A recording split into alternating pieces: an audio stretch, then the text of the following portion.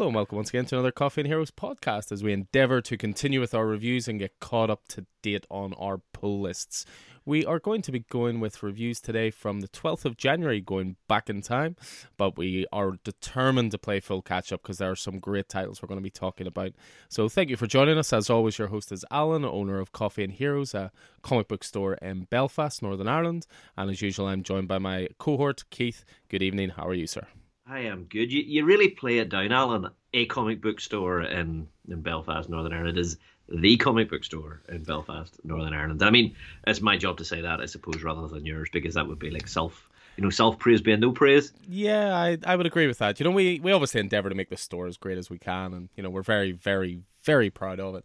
But, no, I'll leave it to other people to, you know, blow smoke up my tushy rather than doing it myself. But, yeah, I mean, the great thing about, for me anyway, the great thing about the store is we're all about the reading. We're all about the comics. There's merch in the store, there's comic grading services, there's whatever else, but first and foremost, we're a store built for reading, built for new readers, and therefore that's why we want to catch up on these review shows. You know, we want to get the word out on titles that we're enjoying. You know, there's a lot of indie stuff that we certainly highlight and people always seem appreciative of. So yeah, I mean, it's a comic book store first before anything else. Everything else is just noise, but you know, we're all about the reading. Yeah, and I mean, with regard to the pod, I mean, we could make this easy on ourselves, you know, and just do our pick of the weeks, you know, and get it all out, you know, in one session. But there's so much good stuff that we would fail to talk about if that was the case, and just the passion's too much, really, to allow us to do that, I think. I think so, and it's always great chatting about these things. The only drawback I find when we do this with stuff from a few months ago, you sort of go, I'd like to go back and read that. And then you look at your pile for this week and go, not sure I have the time for that. I mean, I am doing pretty well, obviously, since sort of November nearly, or Christmas. I have been well behind, but I picked up my pull list today being Thursday the 17th of March. Happy St. Patrick's Day to you, sir. Indeed, cheers. Cheers indeed. But I picked up my pull list today, and I only have like 5 books left on last week's pull list. So I think, give me a few days and I'll be up to date. Impressive. And give us a few weeks, dear listener, and we promise we'll be up to date.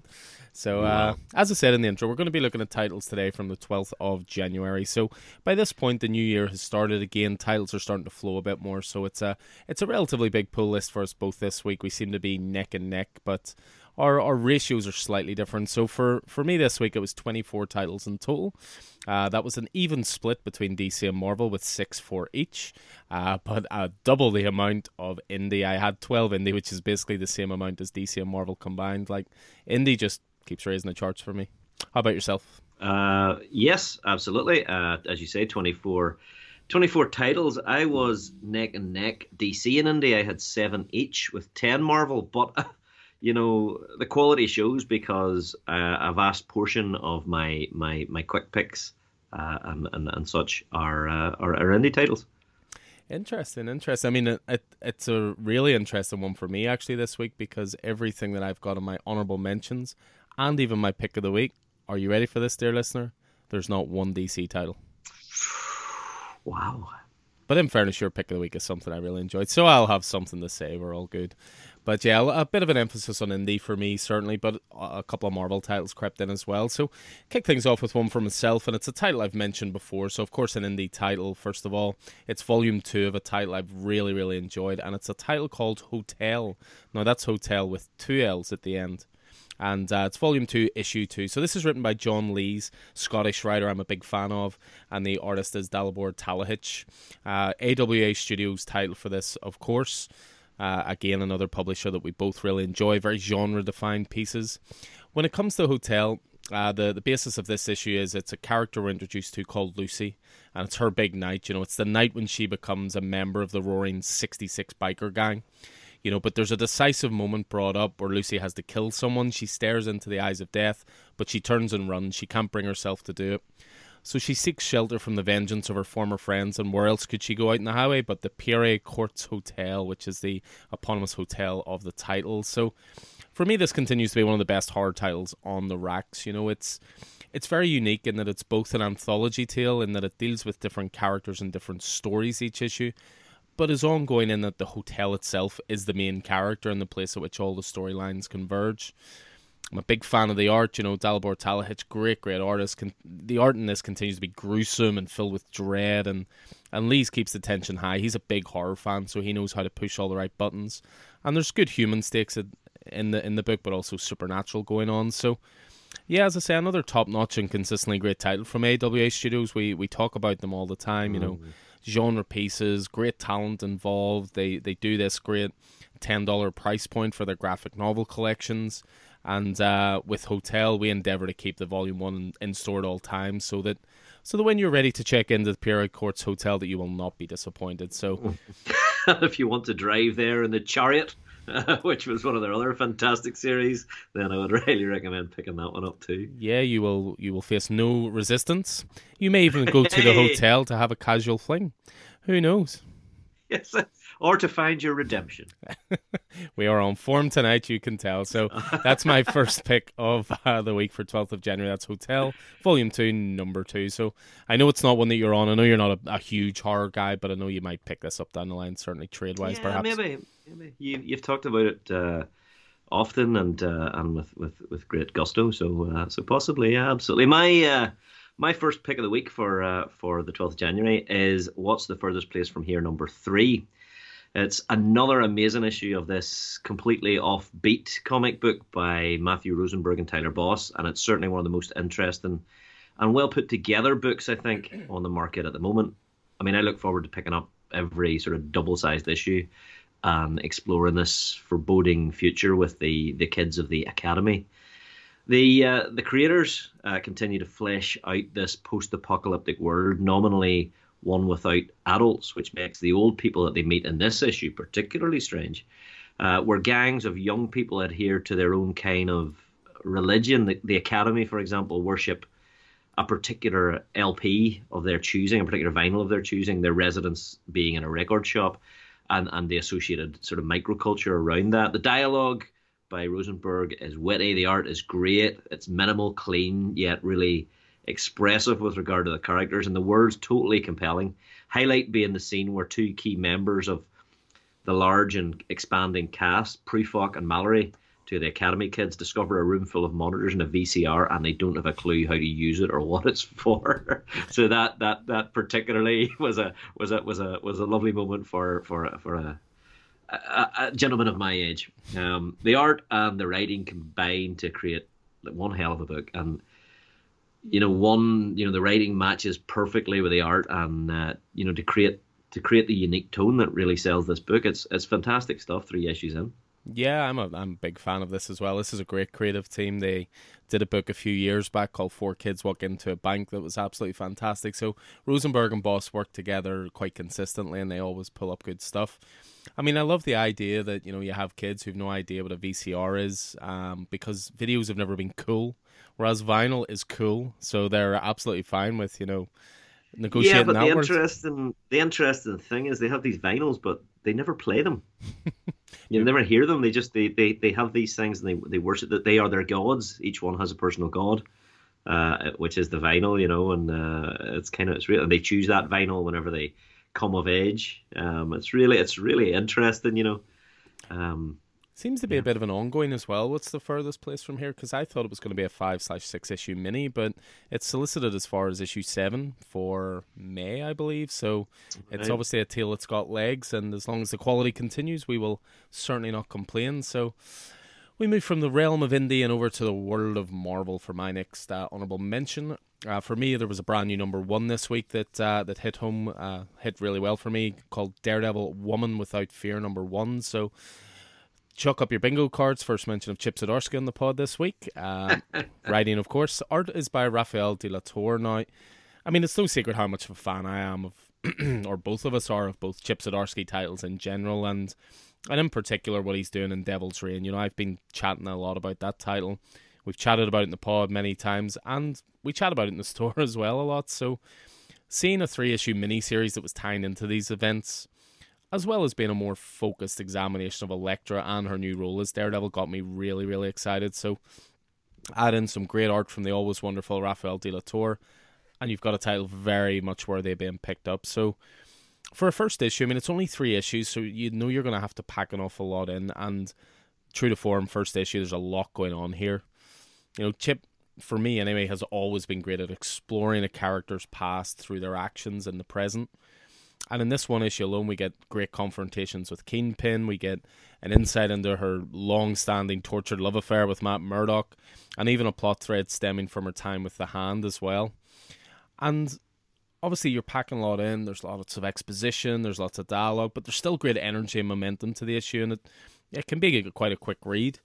Although I'd really recommend taking your time, just drinking that artwork. You know, at times it's dark and gritty. At other times it's playful and quite alluring. And it's also served well by the actions that Zdarsky puts into the issue. You know, with this only being a 3-issue miniseries and this being a new status quo for Elektra, that had me slightly worried, because we're obviously going to be getting a new Daredevil #1 from Zdarsky and Checchetto. I believe it's in this month's previews that just dropped today, so it's going to be around June time. And that'll be when they've finished up in Devil's Reign. And no doubt that Daredevil will focus more on Matt, but I really hope they find a place for this incarnation of Elektra, because it's really, really interesting. You know, she's always torn between being, you know, a highly skilled assassin, but also a superhero who, you know, must set an example because of, you know, this guy who just gets under her skin at all times, this preacher choir boy, you know. But yeah, for me, I mean, these may be slightly big words, but what they're doing with Elektra now, I think this might be the best representation of this character, you know, pretty much put to paper. She can be a little paper thin in the past, you know, just, you know, well-trained assassin, you know, will never march to Matt's drumbeat, if you will. But I think this is a really, really interesting representation. So fingers crossed this is a title that goes somewhere, not just 3 and done. I think they're doing something very clever with the art here. It sort of mirrors John Romita Jr.'s art on Daredevil Man Without Fear, which was obviously Frank Miller's Daredevil, which featured sort of was that the first appearance of Elektra? So with, you know, the way they're drawn her and whatnot, with all the hair everywhere and whatnot, really is reminiscent of how Romita drew her back then. So yeah, great nods to the past, but you know, very much setting up exciting things for the future, I think, for the character. So again, I just really hope they stick with this. I mean, in comics, characters come and go and move, change personality so fast at times. Different creative teams come on, whatever. But I think where Elektra is positioned in sort of the Daredevil world at the moment is just really, really interesting. So yeah, definitely worth picking up. Or if you're a bit late to the party, trade won't be far away. And it's interesting whenever you reflect on this, having seen the new Punisher book. You know, I guess Frank is sort of occupying the role that maybe Elektra once occupied. So where does she go? Interesting tie indeed, and I'm sure we'll be chatting Punisher on an upcoming pod when we finally get caught up. So, but yeah, Daredevil One Without Fear at #1. So what's next up for yourself? I've got Daisy #2, which is the second of 5 issues of this unique biblical horror from Dark Horse by native of Larne, local town here in Northern Ireland, Colin Lorimer. And it continues apace. This issue breaks free a little from the Book of Enoch lore of last issue in order to concentrate on the core narrative now that we've been familiarized with the creepy biblical backstory. We kick off with the resurrection of Lindsay. Lindsay's a private investigator searching for her son, our protagonist here, and she's been resurrected by the power of Daisy, the giant, misshapen 17-year-old girl in this backwater town. We learn that Lindsay's son is alive, and she herself has a role to play in what's to come. As the plot develops, we learn that Father is corrupting the children chosen to be conduits or vessels by the ancient spirits of the Nephilim, hence deforming them. The lore to Daisy's background continues, and as she informs us that the Nephilim are offspring of angels and humans, becoming cannibalistic creatures that ravage the land before becoming cursed. On the other hand, Father intends to harness some strange power to revive his lost angelic brother, and Daisy wants to stop him. So it's fairly convoluted, but very, very cool. And the art is also by Colin Lorimer, and it ramps up the horror aspect of this issue as the mystery deepens. Definitely really keen to see what's coming with this. First issue was phenomenal. Yeah, this has been really, really strong so far in general. And similar to what I was saying there about Daredevil, One Without Fear, it is packing a lot. It's throwing a lot of information at you. I think you do have to pay attention to it. This is not a breezy read of a title. Like, I know that after issue 1, you said you went off and started doing a bit of research, didn't you? Yeah. Just a little. I mean, research in the loosest possible terms. I did a bit of googling, about the Book of Enoch and all of that sort of stuff. So, really interesting stuff. Really, I mean, the Bible is nuts. Like, and the parts of the Bible that aren't in the Bible are nuts as well. So you're saying it's a great work of fiction, is what you're saying? It's a great work of fiction. Well, if you're still with us after I just made that comment, we'll move away from one number two and over to another. And again, I'm sticking with the House of Ideas. So I'm sticking with Marvel for my next one, and it is King Conan number 2. So, this is the team of Jason Aaron writing and Mahmoud Asrar on art. And, it's always a good week, I think, when any Jason Aaron penned, Mahmoud Asrar drawn issue of Conan drops.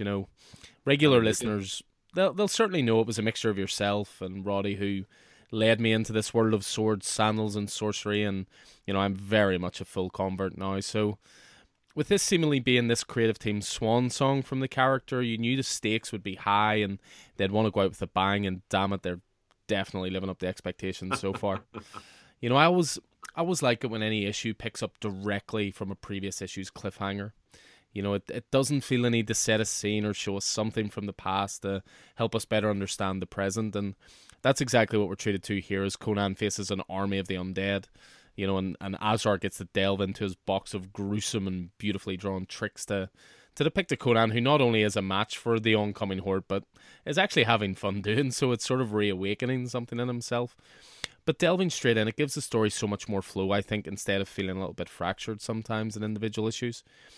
But by the same token, that's not to say that this issue is a straight line, nor does it need to be. We do get flashbacks to some of Conan's regretful actions over the course of his life, such as how he treated his son, Prince Khan, and how their relationship deteriorated. And there's flashbacks to many moments which Conan himself considers his best years, with plenty of battles fought, drinks enjoyed, and women bedded. But it's just really interesting. It's true of any story where someone's facing their mortality. With the world moving on and Conan is no longer the necessary force of nature that he needed to be in the past. It really made me think. This is probably the weirdest connection ever, but it really made me think of Die Hard. To paraphrase the great Hans Gruber, when Alexander saw the breadth of his domain, he wept, for there were no more worlds left to conquer. What use is a battle-hardened conquer if there's nothing left to conquer at this point? What is his purpose? So it's always exploring that, which is really interesting as well. So, yeah, just stellar opening 2 issues, I think, from this team. But then again, what else would we expect? Yeah, and I think the father-son dynamic's interesting. It's nearly highlighting, the generational unease that we're seeing today, where, maybe, older people, maybe even people of our generation are seeing younger people as sort of coddled and sort of soft, that sort of thing, the sort of, to paraphrase, to use a horrible term, the snowflake generation, that Conan is concerned that his son has never had to prove himself, that he's grown up, in this kingdom that Conan established, and he's never, grown up protected. Yeah, exactly. And then, you balance that against the idea that you always want a better life for your children than you had, but, I suppose you go back to the Conan movie, what is best in life? So, it's a really interesting dichotomy. But, yeah, fantastic first 2 issues. Yeah, as I say, it's you get the feeling that once you hit the keen part of, a Jason Aaron book, he did it with Thor, with Keen Thor, you do get the feeling this is a swan song, so it's no surprise that it's so great. So, yeah, King Conan 2, my latest honourable mention. What's next up for yourself? I'm swinging in for a third dig into the independent pit with Department of Truth number 15. And in this issue, James IV presents us with another flashback story. In earlier issues, we learned that the department had attempted to create their own Tulpa, a Tulpa being a creature or a being created by belief. And of course, we know the central conceit of Department of Truth is that, a groundswell in belief of the public will change reality. So the department attempted to sway the belief of the public in order to create their own Tulpa in the 60s, leading to deaths. And now Tinian reveals the details of that disastrous mission and reveals the true origin of the Mothman. Mothman, I don't know if you're familiar with, very creepy piece of modern American folklore. You may have seen the Mothman prophecies back in the day. I did indeed. That was Richard Gere movie, wasn't it? Yeah. But the art, and this is absolutely gorgeous, by guest artist David Romero. And this issue, Tinian tries something different with the story's format, as he does in these wee, different artists drop in, flashback issues. Instead of presenting it as a straightforward prose narrative, he presents it as a confidential dossier. Given that the series is about a secret government agency, it's a really cool choice, and that we see the downfall of Lee Harvey Oswald and Doc Hines' plan is that they were not specific enough in seeding the rumors of strange flying objects. This allowed believers, and as I say, if you think about the core concept of the Department of Truth, mass belief conforming to the mass belief, reality conforming to the mass belief of the populace. Mm-hmm. So they were looking to create strange flying objects, but they weren't specific enough, and it allowed the populace to add their own interpretations. And instead of alien spacecraft, which is what they wanted an alien ship. The idea morphed into a Mothman creature, and there's just so much cool stuff in here. Both the meta, such as the reference that the Batman TV show of the 60s shaped the Mothman Tulpa. You know what I mean? People were watching, Batman 66, and that fed into it. And the narrative, where Doc Hines, the young Doc Hines, becomes part of the Mothman narrative when the locals don't trust him as he's trying to seed stuff, and that leads to the idea of Men in Black, and then the appearance of the chillingly mysterious Indrid Cold, whoever the hell he is, and the continuing suspicion around Lee Harvey Oswald, whether he himself may be a Tulpa. And there's something wrong with him, and he disappeared soon after this, only to reappear later to become the director of the Department of Truth.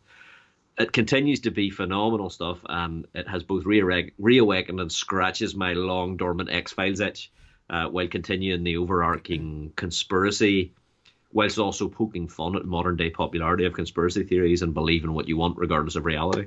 Really cool stuff. Really cool stuff. See, we really need to get you into Twin Peaks.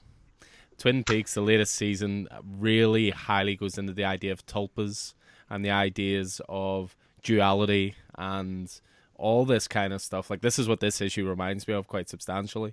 Right. I mean, yeah, I've got the box set, the original Twin Peaks box set, and Fire Walk with Me sitting here. I watched bits and pieces of them back in the day whenever they were super popular. Yeah, I mean, I definitely should get around to it. Yeah, a lot of the ideas have certainly carried over, and they're just well worth exploring again. And yeah, just your excitement coming through at all these sort of themes being set up. It makes me think you'd really, really enjoy Twin Peaks. But yeah, I mean, Department of Truth, it shows no signs of slowing down. It's just consistently interesting, consistently playful with the comic format as well, as you say, how certain issues are presented and that kind of thing. So I remember, what was it, the Bigfoot issue was sort of like long letters with little sketches in between. And Tinian's very, very playful with Department of Truth. And yeah, and each issue, I don't know if it's necessarily a title, and I may be proven wrong in time, but I don't think it's a series that necessarily would benefit from having it all at the same time. I think it works well as individual pieces because each issue is sort of a one and done anyway. So it's as long as you keep in mind that core concept. Yeah, you know what I mean. That about belief shaping reality, and these guys trying to keep reality on the, if indeed that is what they're doing, on the straight and narrow. This is true. So trust no one, as Fox Mulder often said. We all had that poster back in the day. Yeah, buddy. So from Department of Truth number 15 to a new number 1 that hit this week. Well, I say a new number 1, but it was actually the second print of a number 1. But I thought it was definitely worth mentioning. It's a title called Animal Castle. So it's from a writing team of Xavier Dorison and an artist, Felix Delep. And it was one of those issues that come along in indie comics that somehow generates a ton of hype, and then due to the criminally small print run becomes almost impossible to get in the secondary market. Thank goodness for second printings, So this was indeed a second print I picked up this week, wanting to see what all the fuss was about. And the reason it's such a small print run is because Animal Castle is from Ablaze Comics, and it comes from two creators whose work I'm not too familiar with, but I'll definitely be keeping an eye on for future projects.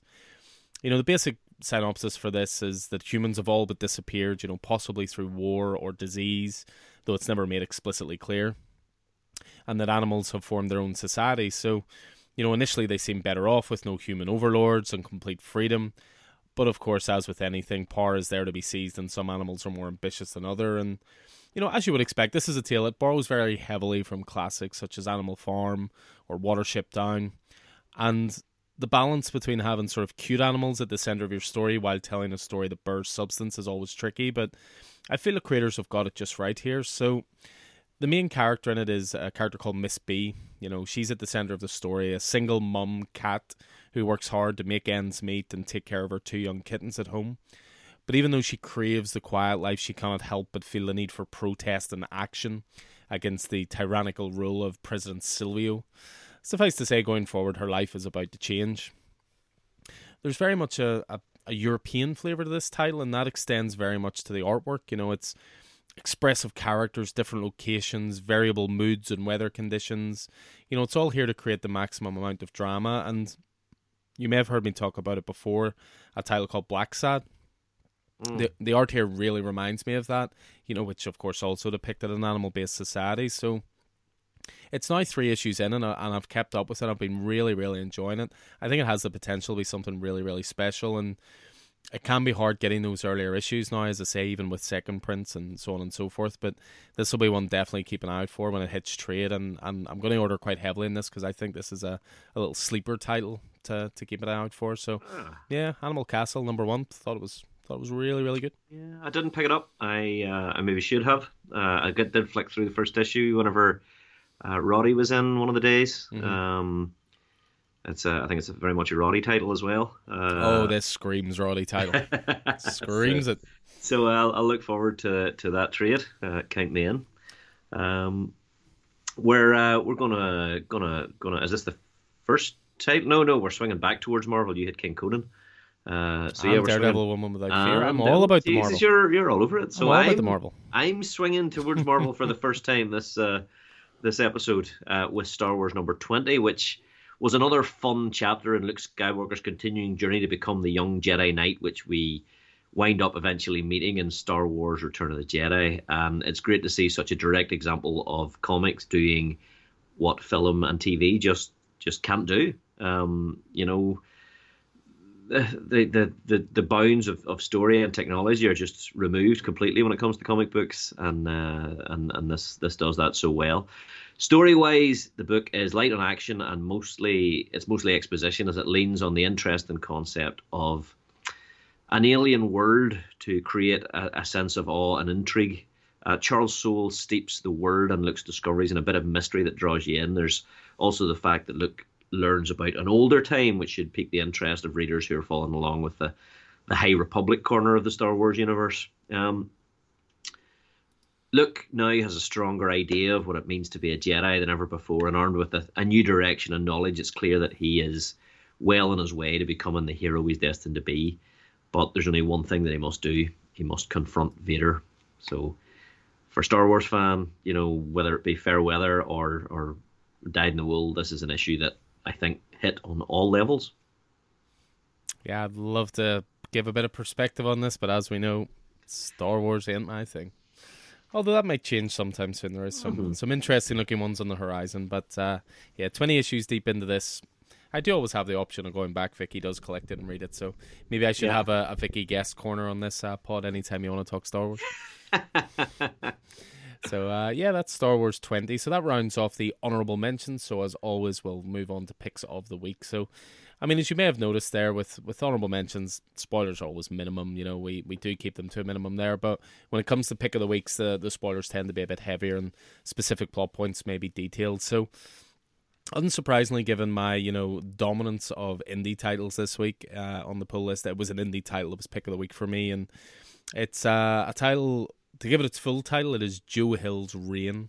There's a brand new #1. So this was written by David Embore from a story by Joe Hill. And the artist on this is an artist called Zoe Thorogood. And Is that David Attenborough of Canto fame, of All New Firefly fame, who we interviewed some time ago? That is indeed of this parish, if you will. Of this parish, quite. So yeah, I mean, looking at this creative team, I mean, this was always going to, be going towards the top of my pile upon release week, and I'm delighted to say it lived up to my expectations. To easily be pick of the week. It's, I'm a sucker for unique end of the world stories. I mean, come on, my favorite series of all time is Y: The Last Man, and Rain, it really feels like it's cut from the same cloth, although it will be a much more concentrated affair as it's only a 5-issue miniseries as opposed to, a lengthy ongoing as Y was. So with Rain, we have a really unique looking book from the get-go. I mean, definitely a rising star in the industry, Zoe Thorogood, who made a splash with The Impending Blindness of Billy Scott, which is a masterpiece, by the way, and a title I got fresh copies of in this very day. Is on top form here. We're at once presented with a world we recognise, but she has an art style that has its own sort of whimsical aesthetic to it as well.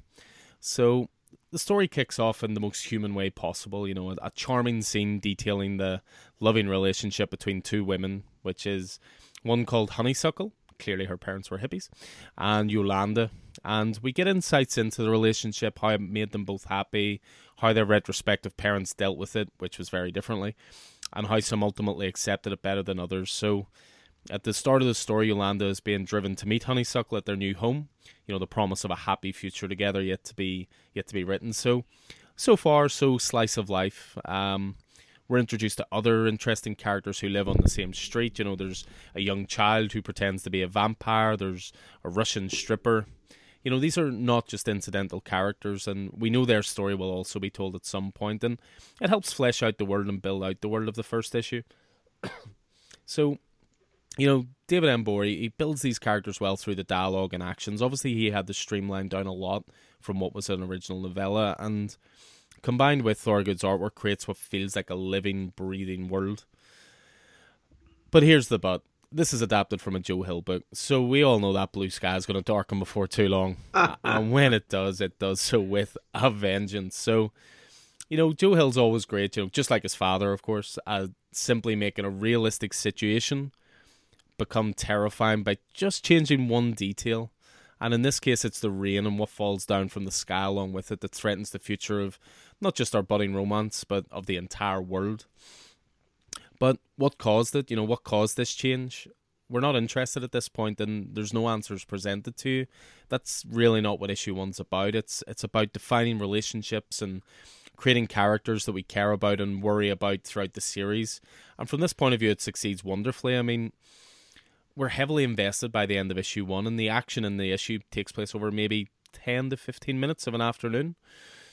A special mention, of course, also must go as well to one of the busiest men in comics colors, Chris O'Halloran, who is able to deftly balance the colours and warmth of a promising future with the darkness and bleakness of reality. His colours really do bring the best out of Thorogood's artwork, and they're a heck of a killer team.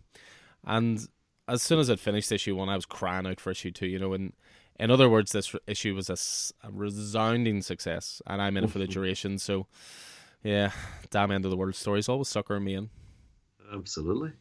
So yeah, brilliant book. As far as issue 3 now, so in just the same way that we may repeat certain titles down the line, expect to hear more about this in upcoming episodes. So yeah, Joe Hill's Rain #1, my pick of the week for the 12th of January. So interesting. So do pray tell, what is your pick of the week to finish us off? Well, for the first time this week, I am dipping into the DC pond for my pick of the week, for Robin and Batman #3. And this is a series that came out of nowhere for me, and that I came to late. I acquired all 3 issues in the same week, thanks to my awesome local comic book store. And put simply, this is one of the best stories featuring Batman in quite a long time. That said, the focus of this brilliant 3 issue by Jeff Lemire and Dustin Nguyen is the original Boy Wonder, the one and only Dick Grayson, and his coming of age as the first Robin, a role which he defined for all those who came afterwards.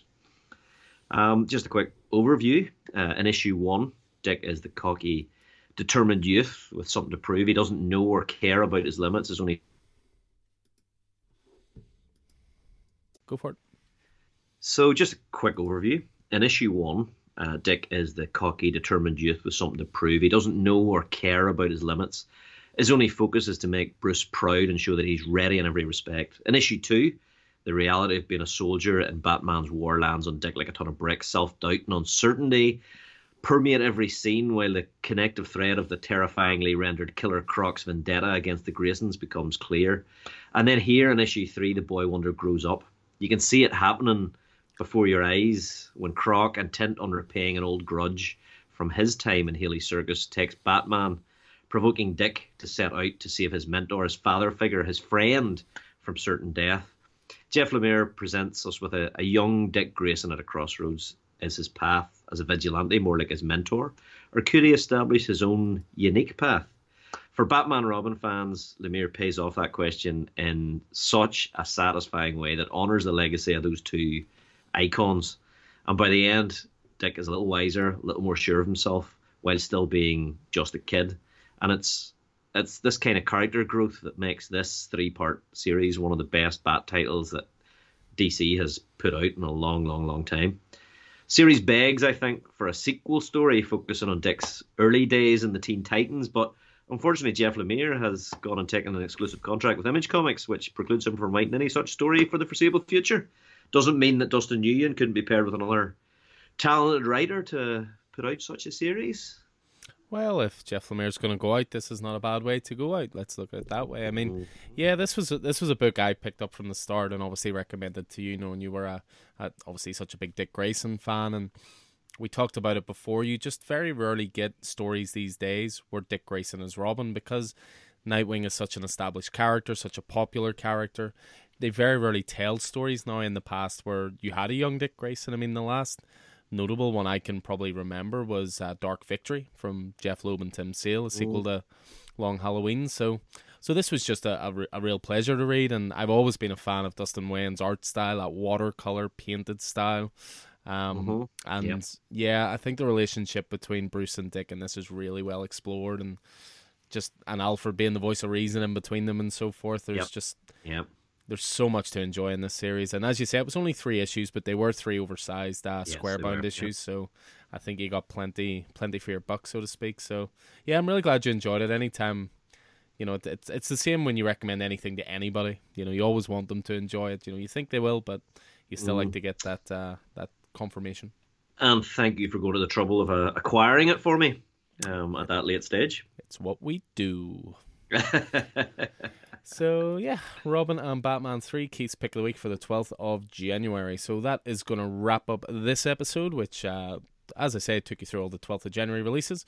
We are going to be back very, very soon, and we are going to then tackle the releases from the 19th of January. So make sure to find that elsewhere on our podcast network. So hope you guys enjoyed this as ever. Again, if anything you may have missed along the way or anything that sounds good to you, get in touch with you, and we'll always advise you the best way to pick up these titles, whether they're out by graphic novel collection by now or the singles are the way to go. So as ever, thanks for listening, and we'll look forward to you joining us again soon. So I've been Alan Taylor, and this has been Keith Miller. You can find Alan in store at Coffee and Heroes, and on Twitter, where Alan is at Coffee and Heroes 1 and I'm a Scannyson00. Coffee and Heroes is a local comic book shop, coffee shop and community hub in Northern Ireland, based at Smithfield Market in the centre of Belfast. You can find Coffee and Heroes on Facebook, Twitter and Instagram, or email us at coffeeandheroes@hotmail.com. Make sure to check out our YouTube channel as well. The Coffee and Heroes podcast is available on Spotify, SoundCloud, Apple Podcasts and through all good podcast platforms. Please like and subscribe and leave a review so more people can find us. And until next time, happy reading and hope to see you in store.